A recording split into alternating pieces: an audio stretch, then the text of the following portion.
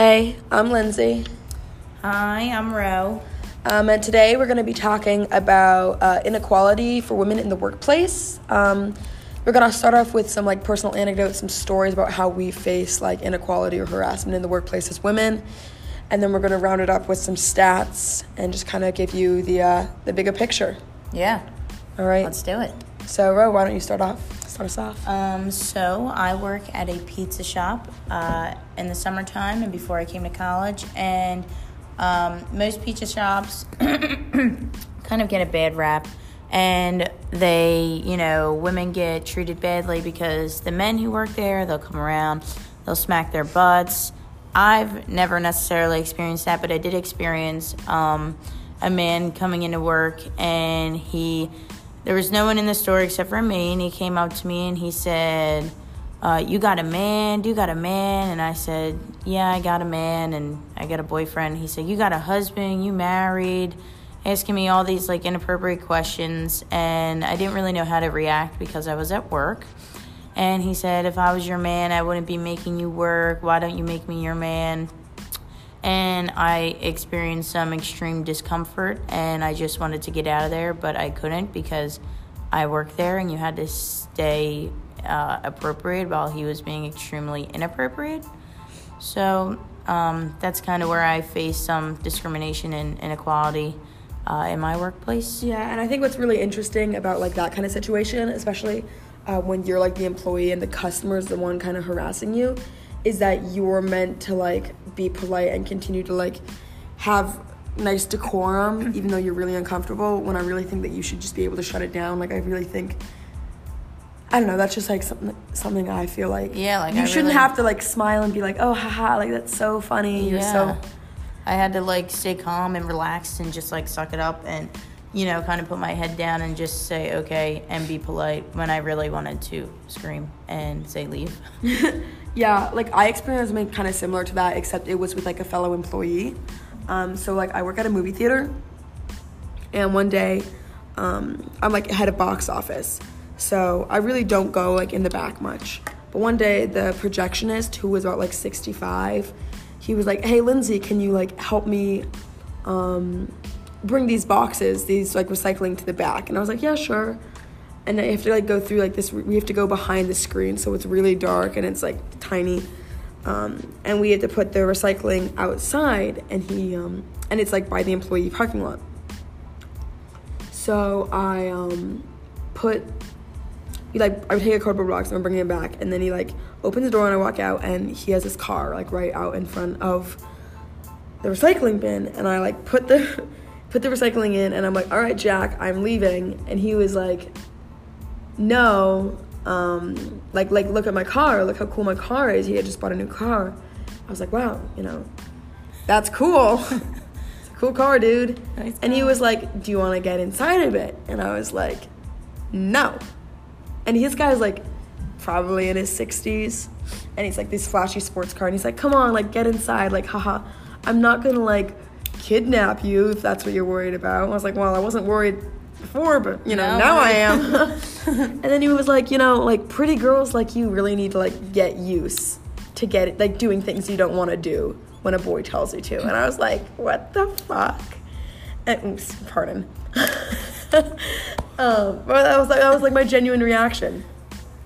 And so I was Jack, I'm gonna go inside. And I reported him, and he didn't get fired or anything, even though he was you should have. He didn't get suspended or anything. They're oh well, we need a projectionist, and this is Mid-Coast Maine, so we can't really afford to find a new one. Are you kidding me? And they're just they're we won't schedule you, I guess, on shows where there's when he's here. And so that was just kind of I don't know, a bad situation to be in as an employee. Yeah. But I mean, that's just a little uncomfortable, especially how old was he? He was 60. Oh my god. And but old men are so creepy. I know. There's another guy. I worked at my other job, the ice cream shop, and I wasn't laughing at his jokes because they weren't funny. And I knew him, and he was somebody that I had seen him every day. He came every day to get ice cream, and he came by and he was completely drunk, and he was laugh at my jokes, Lindsay, come on, crack a smile. And I give him his ice cream, and he's why aren't you laughing at my jokes? And I was 'cause they're not funny. Yeah. And then he put me in a headlock in front of like a ton of customers, and put the ice cream in my face. And I literally like I would have fought him. I called the police and I was like, do not come here again. You're banned. Oh my God. Like I banned That's him. another situation where you have to stay calm and like such an uncomfortable. Especially because I'm like the manager. Yeah. Like all I did was like I like wiped the ice cream off my face and I was like, I need you to leave right now. And he's like, no. And then I was like, fine. And I called on my phone and I was like, 911. Yeah. And I was like, hello. I'm being harassed at work. Like that was like genuinely, he can't like come to, he can't come to work like he cannot get ice cream at my workplace anymore. I don't work there anymore, so practically now he can. But if I were to still work there, he couldn't come because like the police like wrote him up for harassment. Good. He deserves it. Mm-hmm.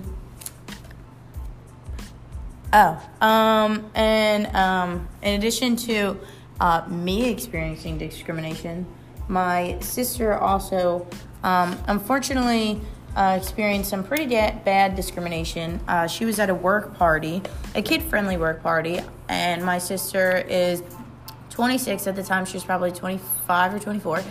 She has 3 boys, a 6-year-old, a 3-year-old, and a 1-year-old. And at the time, you know, she breastfeeds. So her 1-year-old was a couple months younger. I'd say he was probably like 6 months or something. And he was hungry, so naturally she was going to feed him.